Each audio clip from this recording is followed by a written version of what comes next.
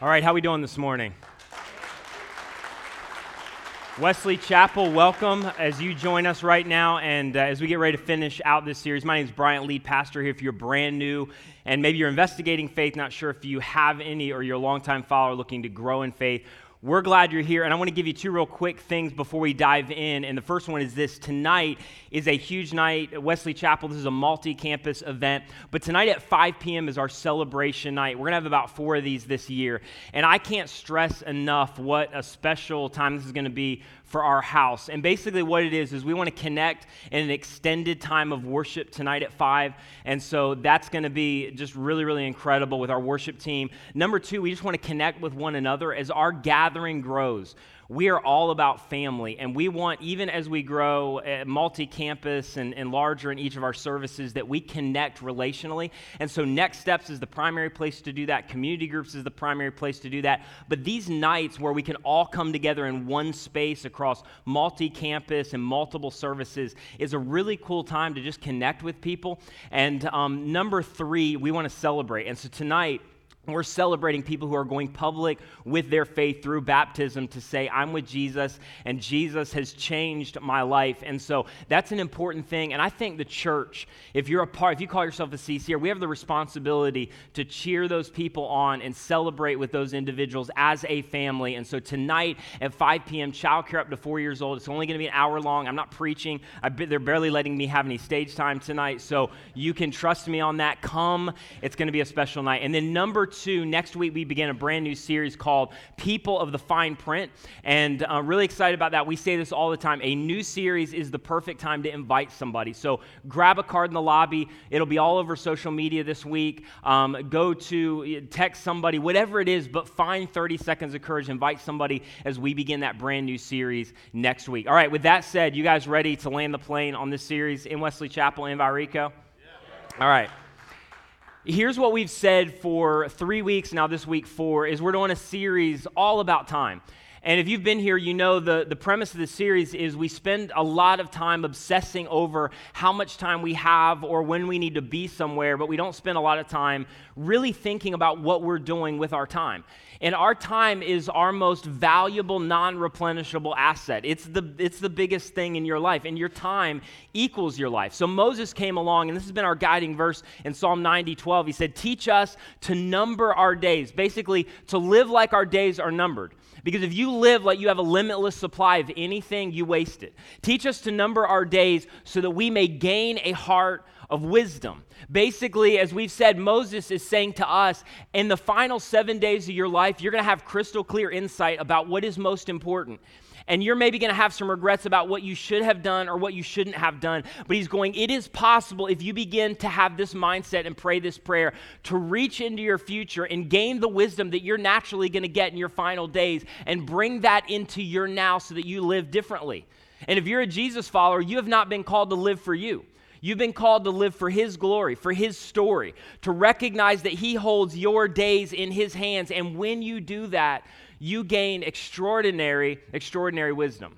Here's what we began to say last week, and I think this is where a lot of us are, is we just, in an effort to get the most out of our lives, though, for some of us, we end up redlining our lives. We end up living with no space. We end up prioritizing the wrong things. And when you don't come to the place to do and to pray what Moses talked about, you end up prioritizing the wrong things. You end up with no space in your life, and ultimately, you end up just at a place where you get maxed out and it impacts every arena of your life. And the arena that it impacts the most that we began to look at last week is the arena of your relationships.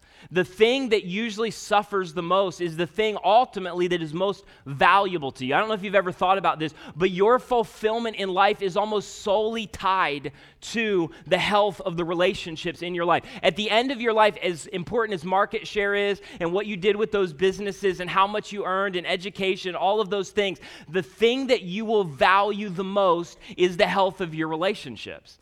And when we move to a place to not do what we've talked about for these 3 weeks, now 4 this week, we suffer in the areas that really matter to us the most. And so a lot of us right now, and this is why I think there's been so much feedback, honestly, from this series, is a lot of us right now are on the verge or on the edge of causing some of our relationships to suffer in our marriage, with our kids, with some other relationship that's incredibly important to you, and sometimes you can't get the genie back in the bottle. Sometimes there's some irreparable damage. Sometimes it takes years to get that back.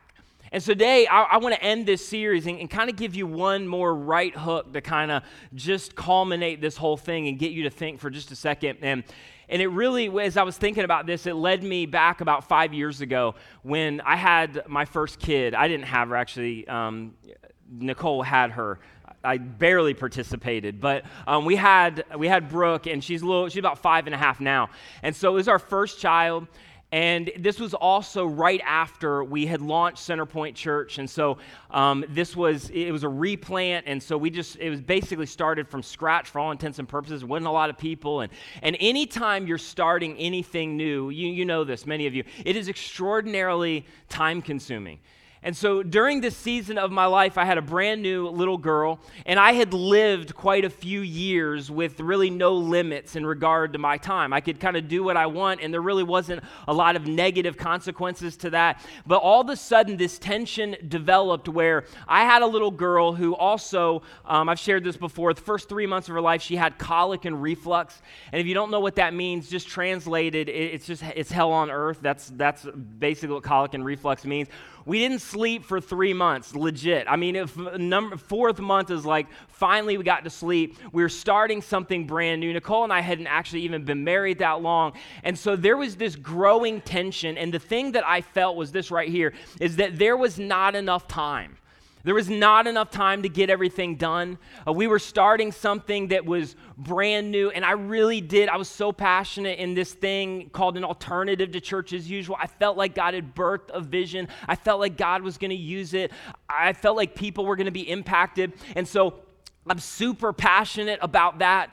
I'm super passionate about diving into that. But when you're starting something, you never get everything done. I mean, there's always 100 more things to do. And then I have this little baby at home that will not sleep. And my wife, who is unbelievably high capacity, if you know my wife, most organized person I've ever met in my life, smarter than I, that may be going a little bit too far, but like she's incredibly smart. I'm just kidding. Incredibly high capacity, but she's just, life was just really difficult, and I didn't know what to do because there was not enough time to get everything done. And there was this growing tension of, I have this responsibility and I have this passion, I have this thing that God's called me to, but I also have a wife that I want to keep, and I have a baby that's just a few weeks old, and there's not enough time for everything. And early on when we were starting things, we even, me and a couple volunteers, because that's really all we had at the time, actually made like an org chart of where we wanted to go. And this is from this book, E-Myth, if you've ever read that from years ago. And basically, we kind of put our names in all of the boxes because we didn't have really many people. And so my name was in like 20 boxes of this org chart of, this is eventually where we want to go, but we don't have anybody to do anything. And so it was just incredibly weighty. And I was passionate, but there was this growing thing where there was an angst between Nicole and I. There was a tension that was developing. And I knew the end of that story. Like, I had met enough like ministry kids and ministry people to know that if something was not done, if I continued on that path indefinitely, that it was not going to end well, that things were going to eventually go bad, that ultimately I could not, hide behind this thing, which is easy to do in like church world of, I'm building the church. Sounds so spiritual. And my wife is flaming out with our couple-week-old kid, and I'm just not there. I knew that wasn't going to end well. And the same is true, this is just my story, but in industry or education, or you're a single parent, whatever it is.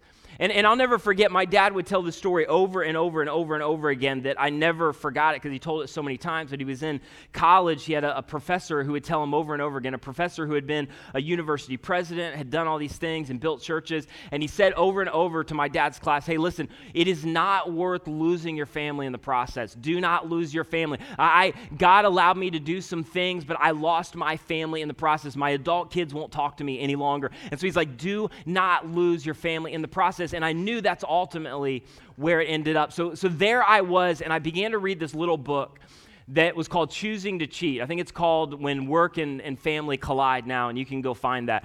But it's called Choosing to Cheat. And in this book, the guy who wrote it, it quoted this it was kind of a prayer or this mindset that a lot of people tend to adopt, people like me. And when I read it, I thought, dang it, that's me. And here's what he said in the book. This was kind of the prayer, the mindset that I had begun to adopt without realizing it. And basically it was this: God, take care of things at home while I do your work and build the church. God, take care of things at home while I do your work and build the church, and take care of my wife and take care of my kid and do your thing and make sure, we get through this. But that had become my mindset. But again, I had met enough ministry kids. I had met enough just terrible relationships between father and son or father and daughter or mother and daughter to know ultimately that was not going to end well. And my big concern was this, is I didn't want to get to a place, and thankfully at this point I hadn't, but I didn't want to get to a place where I had a marriage that was committed to marriage. Now there's a place for that. I just didn't want to be in that place. There's times where you just need to be committed to marriage. But if that's all you ever had, where it's just, we are committed to marriage, that's a marriage that sucks, right? That's not a great marriage if that's all you ever have, and that sometimes you just have to be committed to marriage. But I didn't sign up for marriage because I was committed to marriage. I signed up because I was committed and loved Nicole. I wanted a great marriage, and I knew ultimately that that's where that was going to end. I knew that would be where that ultimately headed, and so it culminated in some really, and I don't want to overstate this, really important, I think, life-defining conversations where we just began to ask each other, and mainly me, her, because the problem was with me, what do you need me to do? What do you need me to do? How do I, because this is a tension to be managed, it's not really going to be solved, but what do you need me to do? What do you need me to do for the sake of our family? Now, before I go back to that, here's the thing, and this was so helpful for me because during this time when I was reading this little book, here's the illustration that was given that so punctuated this for me and so brought this to life. And it was basically this, and this is where a lot of you have been, this is where a lot of you are, this is where a lot of you will be. Even if you're not married with kids right now, this is in a marriage relationship with your fiance, this relates to a lot of us. But for a lot of us, that tension that I just described in your world, in your life, with whatever your circumstances are, that tension is basically illustrated like this. When you hand off responsibility to somebody who has not been designed to take on that responsibility, it's like handing them a rock. When I'm not going to be there again. I'm not going to be able to make the recital. I'm not going to be able to be home for the birthday, but I'll make it up on the other side. During this season, until this project is done, until I meet the deadline, and until we get to the finish line of this, whatever it is. And momentarily, or for a season, that's okay. Sometimes that's just necessary. But when you hand somebody a responsibility that is not their responsibility to carry, it is like handing them a rock. They were not designed to carry that weight. And they're carrying their weight and they're carrying your weight. And here's the thing about people that we love, people who really are leaning in to say, man, I'm all in this relationship, whatever the relationship is. They almost always get the rock and handle the rock and take the rock willingly for a short amount of time. They almost always go, yeah, I can do that for a season. But the problem is when we hand off responsibility to somebody who wasn't designed to carry that responsibility, and then we leave it there for too long, stuff begins to happen. Stuff begins to hit the fan. Relationships begin to erode because we have not prioritized what should be the most important thing in our life. And all of a sudden there's tension, and all of a sudden there's problems, and all of a sudden there's imaginary conversations. Here's how you know that maybe you've left the rock in somebody's hand too long is we constantly repeat promises to do better. As soon as this is over, as soon as this is done, as soon as we're able to sign this deal, as soon as we get the project completed, as soon as I get past whatever, I'll be there. I'll show up at the game. I'll make sure I take some of this off of you. And then we show up to appease our conscience, and usually we'll just ask them, and this makes us feel better. How you doing with the rock? How you doing with the rock? Go, go, go, go. I'm cheering you on. And I'll bring you flowers. And yet all the while we're leaving the responsibility in their hands that shouldn't be in their hands. And we constantly repeat promises to do better. The second thing is we're chronically absent for important events.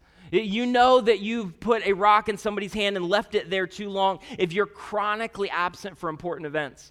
I know I said I was going to be there, but I'm not going to make it. I know I haven't shown up for a game yet. I know that I said we were going to get away. I know I said I was going to take this day off. I know I said. but we're chronically absent for important events. And then thirdly, you keep pointing to a future place to make up for the past. You keep pointing to the future. You keep pointing to something you're going to do later down the road as in some kind of effort to make up for what has already happened. Like, I promise I will later down the road, next summer, next spring, after this thing, after I get past, next Christmas, after the project is done. But we're constantly pointing to the future to make up for the past. And ultimately, we have left the rock in somebody else's hand too long, and we have handed off and given them a responsibility that ultimately is not their responsibility. And here's the thing, you know this already, is that eventually, no matter how spiritual somebody is, no matter how willing somebody is, no matter how committed somebody is, eventually their mental willingness in a relationship will be overcome by physical and sometimes emotional exhaustion. And here's the thing. Eventually that rock is going to drop. And it may not be today, and it may not be tomorrow, it may not even be next week. And if they're really in that relationship, they're going to try to hold it as long as they can, and they're going to try to not say anything, and they don't want to be that person. But eventually that rock is going to drop. And it's so funny when the rock drops. It's not funny, but when the rock finally drops, specifically with men, we always look to the immediate circumstances. And we're like, all I said was pass the ketchup. And now I can't get her to stop sobbing like it's out of control. What is wrong with her? Get it together. Because we're looking at the immediate context. All I said was, all I did was, all I said was, all I did was, all I said was I was going to be late. All I said was I'm not going to be at the recital this time, and she's in her room, and she's locked in there, and she won't talk to me. All I said was, all I did was, because when the rock drops, we look just at the immediate circumstances and not everything that has led up to that. When the rock drops generally, there are some things where we have to go into crisis management right away. And it's so funny because we didn't have the time before, but suddenly when this thing drops, we find the time. In our marriage, with our kid. When the rock drops, in many cases, intimacy in our relationships or in that relationship is gone. When the rock drops, it in many cases leads to a place where all of a sudden, when you have to go out of town, rather than there being an oh no, there's kind of this look of relief in somebody else's eyes. When the rock drops, it begins to affect and it begins to move into the relationships that matter the most to us. And you know this already. And if you haven't been there, someday you might be. But if you leave the rock in somebody's hand too long, eventually you may get to a place where there is irreparable damage. And you can't get it back. And you can't go back and undo it. And it may take years to regain trust. And it may take a very long road to start to put that relationship ultimately back together again. And here's the question, is why? Like, why do we do that? And the answer is pretty simple. Because we love progress. And I can't speak for everybody, but if you're a guy, I think this is really relevant to you, but it's relevant to all of us, is that we love progress. And when I'm at work, if I'm in some kind of industry, if I'm, whatever I'm doing, I can measure progress. I can get something done and see it. I can create checklists. I can move a project toward a finish line. I can see what's happening. I can see where the ball is moving down the field. But when I go home, I don't see any of that. To go back to week 2, it's just time over time. There is compounding value in spending small amounts of time over time, and that is most true in our family relationships. It's most true with our kids. Like, nobody's going to cheer me on. There's not going to be any bonuses. There's not going to be an award ceremony because I got home for dinner. Nobody's going to pat me on the back because I prioritize my kids' spiritual well-being and I have them in a place where I know it's going to benefit them 10 years from now. Nobody's going to cheer me on because I prioritize dating my wife and trying to invest in intimacy in our relationship. Nobody is going to do that. It's small amounts of time over time, and we love progress. And we should. It's Genesis 2. It's the cultural mandate that says you've actually been created. This is before the fall. This is before sin. You've been created to create things. You've been created to manufacture things. You've been created to build things. You've been created to do things in culture. There's nothing wrong with that. But when it gets to a place where your pursuit of progress leads you to a place where you don't prioritize the things that are most important, the scripture says it's idolatry. Idolatry is just, I will go after what I think is going to bring fulfillment, even if I have to say no in my relationship to Jesus to get it or to do it. And ultimately, it means that that thing has become the priority of your life. And so we've been called to create things. We've been called to move things forward. But ultimately, our days are numbered. We have a small amount of time. And there are only so many big rocks that we can prioritize. And so there's a tension that begins to develop. And in my relationship with Nicole, I've told this before, but this all culminated in one night where I was out again. I had a meeting, and then I met somebody else, and then my phone died, and I did not call her back, and she is rightfully losing her mind and incredibly angry and worried, and I'm not calling, and I finally stroll in at like 8:45, 9 o'clock, and we were in a townhome, and I walk in and up the stairs. She's at the top of the stairs, and she's crying, and Brooke is crying and still not in bed, and it just was not pretty, and I've told this before too, and my wife is an incredible woman, and I deserve this, but it got to the point where she's so angry and just needed to do something that she went to our DVR and just deleted all of my shows that night as some kind of payback. So that's how bad it had gotten. And at that point, like, we just had a come to Jesus moment. I was like, okay, what do you need me to do? And part of that, I already knew the answer to the question. Hey, you can't work 70 plus hours a week anymore. You can't come home at 9 o'clock. You can't leave me with a colicky baby. You have got to be present. And I understand there's things you have to do and attend to, and it's never been in my DNA to not work hard, so that's not what she was suggesting. But you have got to begin to create some space. You have got to be here. You've got to prioritize me and prioritize us. And I'll just tell you, I haven't always got it right. You can ask our staff. There's about 14 on staff, and every once in a while, I will have a meeting go long, and I will not get home, and all of a sudden, if there's something really pressing that we're supposed to be at, the phone will start ringing in the front office, and they'll go to the second office, and then the third office, and the fourth office, and if nobody answers, everybody's cell phone will start to just blow up until my wife gets me. So just full transparency, I haven't always gotten it right, but that was a defining moment to go, okay, I have been called to love my wife well, to prioritize my kids, and I know what I want at a later season, and if I put this rock in her hands and I leave it there for too long, I know the end of the story. I know where things will end up. I know what I will reap in terms of my relationship with my kids, and so things have got to change right now. And I'll never forget literally thinking in my mind, like, if I'm ever going to get up and talk about Ephesians 5 and have the moral authority behind that, then I've got to take it seriously. Because like you, like a lot of you, I believe what the scripture talks about. I believe that Jesus really did come and really did live a perfect life and really did go to a cross and die for all of my sins, past, present, and future. And I really do believe that in history, he walked out of a grave alive, and the people actually saw him alive. And there was a bunch of New Testament writers during that same time who began to record it, began to write it down. And we believe that we should take the New Testament seriously. And guys like Paul and Peter came along to go, okay, this is what you need to prioritize in terms of your time, in terms of your relationships, in terms of your marriage, because you believe that Jesus is the Son of God. And I knew that if I was ever going to be able to do that, I had to take those things seriously.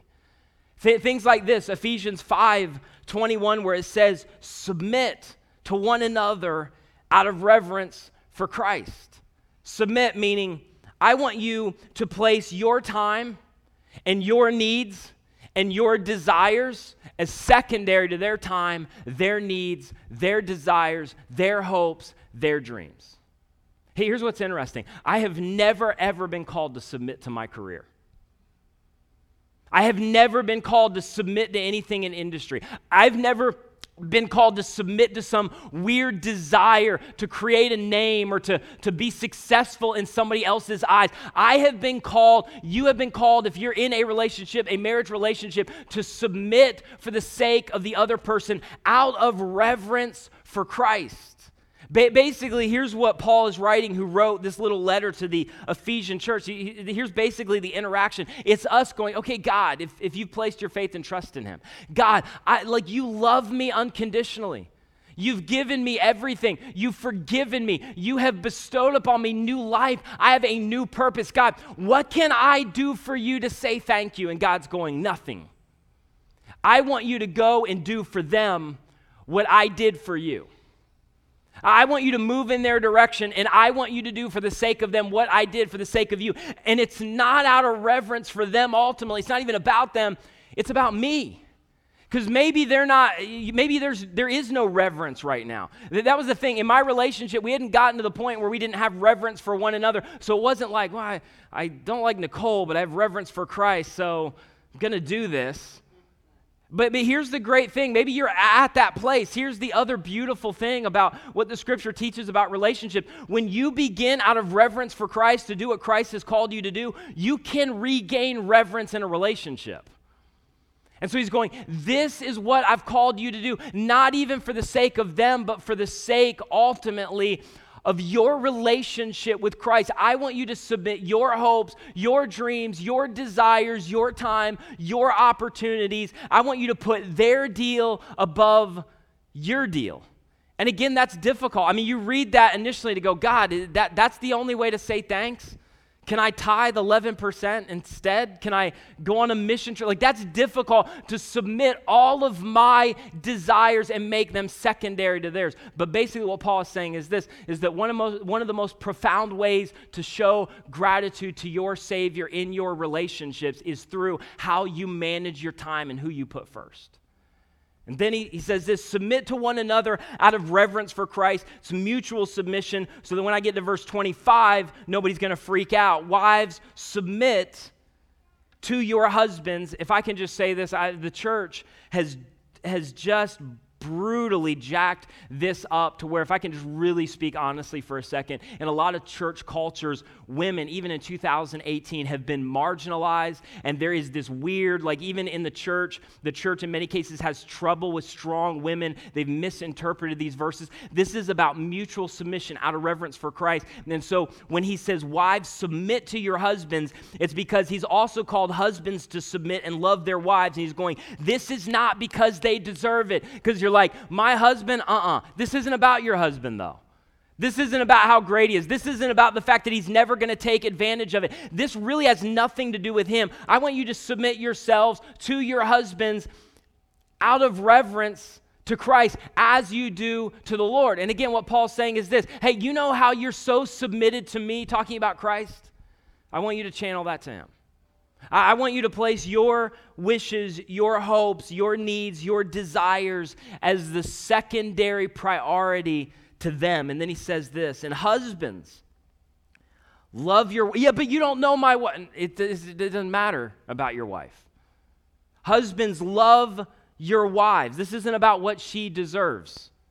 I want you to do it because Christ loved the church and he gave himself up for her.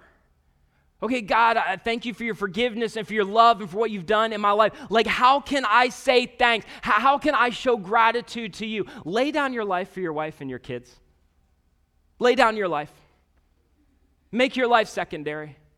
Put your hopes, your dreams, your desires, your ambitions, your movement towards success is secondary to them. How do I say thank you? You submit your desires for progress, success, ambition. You make that secondary to her. Her deal is bigger than your deal, and it's not that it's not important. It's not that I haven't even called you to it, but you have been called into this mutual submission competition in relationship. And if you will take me seriously, this won't be about not achieving things. You'll have more balance. You'll have fewer regrets, and you will maximize the opportunities that I've given you, but you have got to trust me. And can I just say this? I think if I can just speak to guys for a second, husbands who have a wife, I think that this doesn't need to be a thing that's just intellectual. I think that they need to feel this. I think there's got to be a way that they feel that you would lay down your life for them. You would give that up for them. The fact that you love her and that mentally you would do this is great. If it doesn't show on your schedule, it doesn't feel like it. It doesn't feel like you would do this. And so Paul's going, this is the way forward. Well, that's asking a lot. It is if the shadow of your time and your career and your marriage is you. It's not if the shadow of your time and your career and your marriage is the cross. That shadow that echoes through the ages, listen, I gave up everything for you. And what it means to follow me is to do that for other people around you, especially in the relationships that matter most. Husbands, love your wives, just as Christ loved the church and gave himself up for her. And you know what the greatest obstacle to this is? We've talked about it now. This is the 4th week. The greatest obstacle is fear. The greatest obstacle is fear. The greatest obstacle to all of these things is fear of, what if I don't accomplish as much? What if I don't measure up? What if I start changing some things and saying no to things, and there's certain people who don't understand? There's certain people who misinterpret. There's certain people who don't quite get it. What are people going to think? What if they read into this? The thing in many cases that drives this is our fear. And we're creating schedules and we're being driven in terms of our time, and we're creating these things based off of our fear of what might happen, fear of what they might think, fear of what they might read into it. And I've struggled with the same things. I remember early on creating kind of some guardrails with my wife, thinking this is going to be really difficult. How do you say no to certain people, especially with what I do? And there's kind of this expectation of, hey, listen, I'll meet you at 6 a.m. and we can do coffee. And sometimes I would line up 3 coffees in a row, but I can't meet you for dinner. We probably can't go do that. We're not going to be able to hang out as much. I love you. I want to invest in people. I'm all about that, but there's certain things that they just cannot take priority over my family. And you well, can we do dinner? Can we go out? Can we? All these requests. How do you say no to that on the front end? Like, when can we do it? Never. We can never do it. When my kids are all 18, we can do it. If you want to get that on your schedule, get it on your schedule. But we can never, ever hang out until my kids are grown and in college and out of my house, hopefully. How do you do that? Here's the thing I was talking to my wife about recently that just clarified this for me, because I still struggle with this tension of wanting to be there, wanting to be available, wanting to do all that I can, but recognizing there's a limit. And to go back to last week, I'm not going to go to the edge of my field. There's going to be space. But the thing that just kind of rose to the forefront of my mind is just this. In 10 years, I'm going to have no regrets about people I didn't do dinner with. None. I will have regrets if I did not prioritize my wife and my kids and honor God in those relationships. And in this book that I quoted, this was the line that began to become a prayer for me in this book, Choosing to Cheat, where he just said this in one of the later chapters that just so resonated. God, this is what I think you want for me, so will you build what you can through that?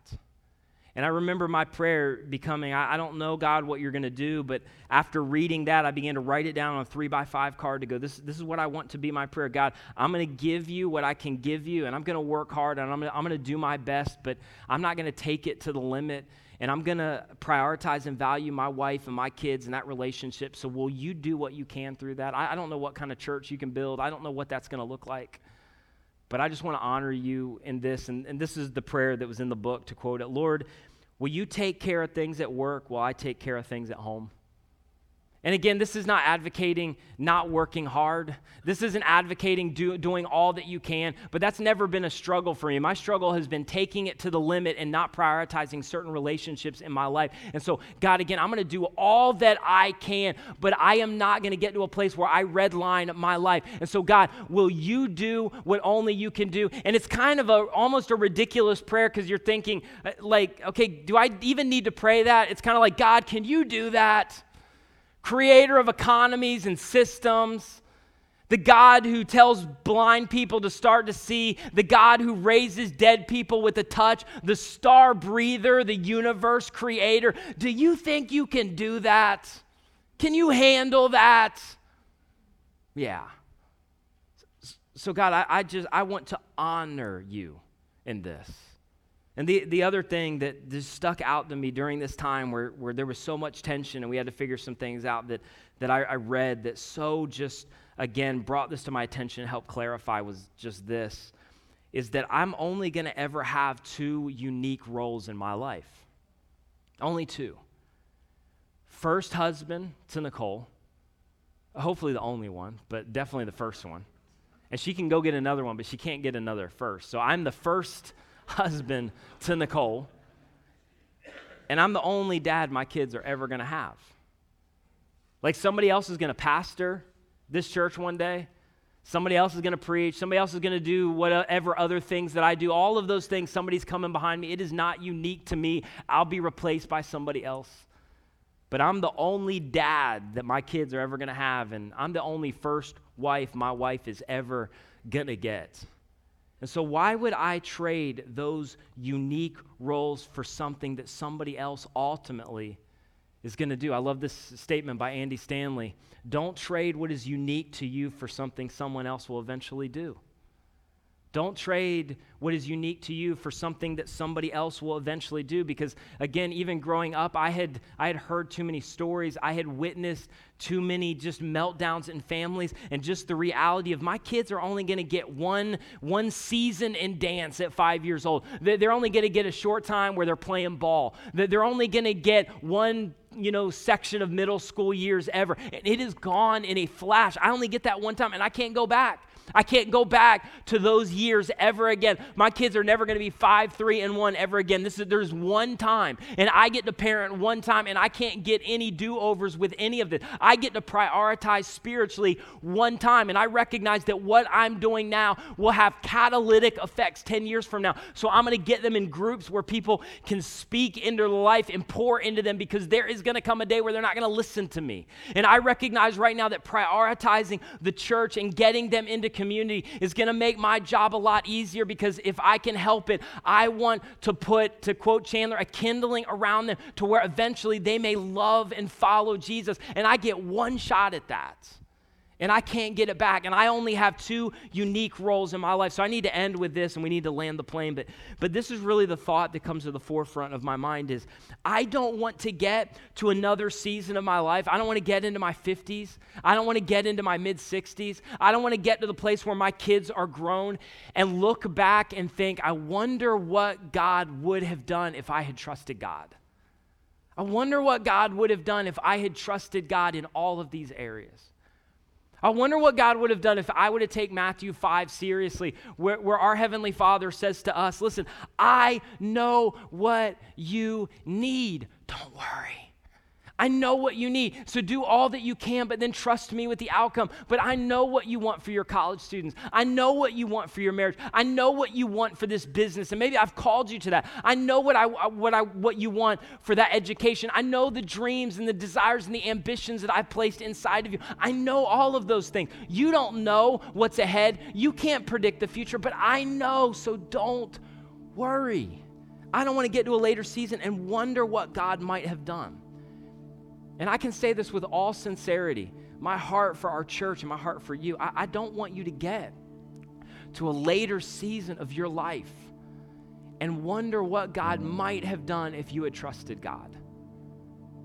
Wonder what God might have done if you had followed Him in that when it was so difficult and the tension was so strong. Because isn't this true? Like, we have enough unavoidable regrets that are accumulated for us. In many cases by other people where we really didn't even have a hand in it, but because of their decisions and their behavior, they created regret for us. There's enough of that in a sin-infested world that we don't need to accumulate it for ourselves. So don't get to a later season of your life and wonder, man, God, what would you have done if I would have trusted you with my sexuality? If I would have trusted you with my marriage relationship?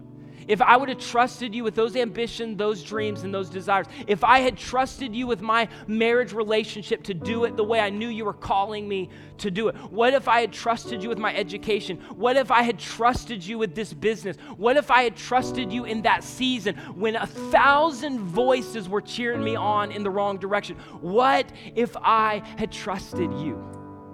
What if I had taken seriously the most repeated command in all of the Scripture? Fear not. The only way to follow Jesus is to walk by faith. Fear not. So as we end this series, for some of us, in an effort to squeeze and get the most out of our lives, in a sense, we've lost control of our lives. And I don't want you to get to a place later on where you're finally going to get the wisdom that is available to you now, but you'll get that wisdom when it's too late. There'll be a moment where you'll have crystal clear insight into what is most important and what you should prioritize. Don't wait. God, help us to live like our days are numbered so that we can gain a heart of wisdom that we're going to get down the road, but we're not going to wait down the road. We're going to bring it into our now, and we're going to live differently. So what do you need to do? What do you need to do? For some of you, as we've said for a couple weeks, you need to go cancel something. You need to go give something up, and you will be misunderstood, and people will judge your motives. And there's certain individuals who will not understand what you're doing. There's others who will take it personally. But what do you need to do? What do you need to give up? Where do you need to lean into your husband or wife, and they've been talking to you for a long time, and you constantly have an excuse, and you just need to confront what is true. You need to lean in. You need to make some changes. For some of you, it's as simple as, man, I need to begin to prioritize dinner with my kids. For others, you need to begin to invest spiritually. I can't hit this enough. Would you just go to an environment like Next Steps, if you haven't already, and begin to get rooted in a local church and figure out how to plug in and how to grow, how to get your kids into community, into a small group where somebody is anchoring the gospel in their lives? I'm just telling you, there's going to come a day where you're going to need an outside voice who has gained trust that can speak into their life. Don't wait till you're in crisis management. Would you get into a community group and begin to prioritize and value your marriage enough? This is most difficult for us as men, but would you do it so that God can begin to work? God can begin to give you wisdom through the lives and the stories of other people, but you need to get rooted to a local church. You need to prioritize spiritually. Come on, by 11 or 12 years old with your kids, most of the heavy lifting is done. So what do you need to do today for the sake of your marriage, for the sake of your kids, for the sake of your spiritual growth, for the sake of where God wants to lead you? And then I just want to end with this. And I've told this story one other time a number of years ago, but this is a story that is seared in my mind, and this is this kind of story that I hope my kids can tell down the road. I'll never forget as a teenager. I played sports, and generally during one sports season, it was like you get one thing that you can do, and that's it. We're not doing 4, but you can do 1. And then, my dad was a pastor, so it was easy, but he would prioritize our spiritual growth and well-being, which I am so grateful for. But I loved sports. I was all in. And one of the things I remember about my dad is we'd travel all over the place in high school, and we'd do games sometimes 2 hours away, and he would be at every single game. He would be at every single game. He would never miss a game. And I'll never forget, and I just tell this story because maybe specifically for you as men, these are the stories and the incidences that are seared in the minds of your sons. I'll never forget, he had a meeting set up, and one of the games, the time got changed at the last minute because of the venue, because of the gym, and so it was unexpected, but that's what happened. And I'll never forget him telling the story later that he went to a couple guys, this is not urgent, nothing's going to fall apart, we don't need to meet tonight, I'm going to cancel this meeting because my son has a game, and I'm going to make sure I'm at the game. And one of the individuals that were actually on staff from at the time got really, really upset that he would prioritize sports over being at this meeting that, it's a church meeting, not a lot's going to get done. And so he just told him, listen, and I'll never forget this statement. I'll never forget my dad telling me this statement years ago, and he's repeated it several times. He just looked at this guy in the eye and said, listen, there's a lot of people who can pastor. My son has one dad. I don't think he threw up deuces, but then he was out. And I'll never forget that. I tell that story all the time, and I'll never forget that story. And of all the things, I can't remember many messages my dad preached. I can't remember many sermons. But man, I will never forget that. And I think that my parents have experienced some multi-generational blessing because of decisions like that. So what do you need to do? What decision do you need to make? What do you need to prioritize? And I just want to leave you with this. Psalm 39. I think this is the Message paraphrase, but I love the language and the wording. It just says this. Remind us how brief our time on earth will be. Remind us that our days are numbered and our life is fleeing away. Our lives are no longer than the width of our hands. And our entire lifetime is just a moment to you. Human existence is but a breath. So Lord, remind us how brief our time on earth will be. Would you guys pray with me all over the house? If you're in Wesley Chapel, I'm going to send it to you right now.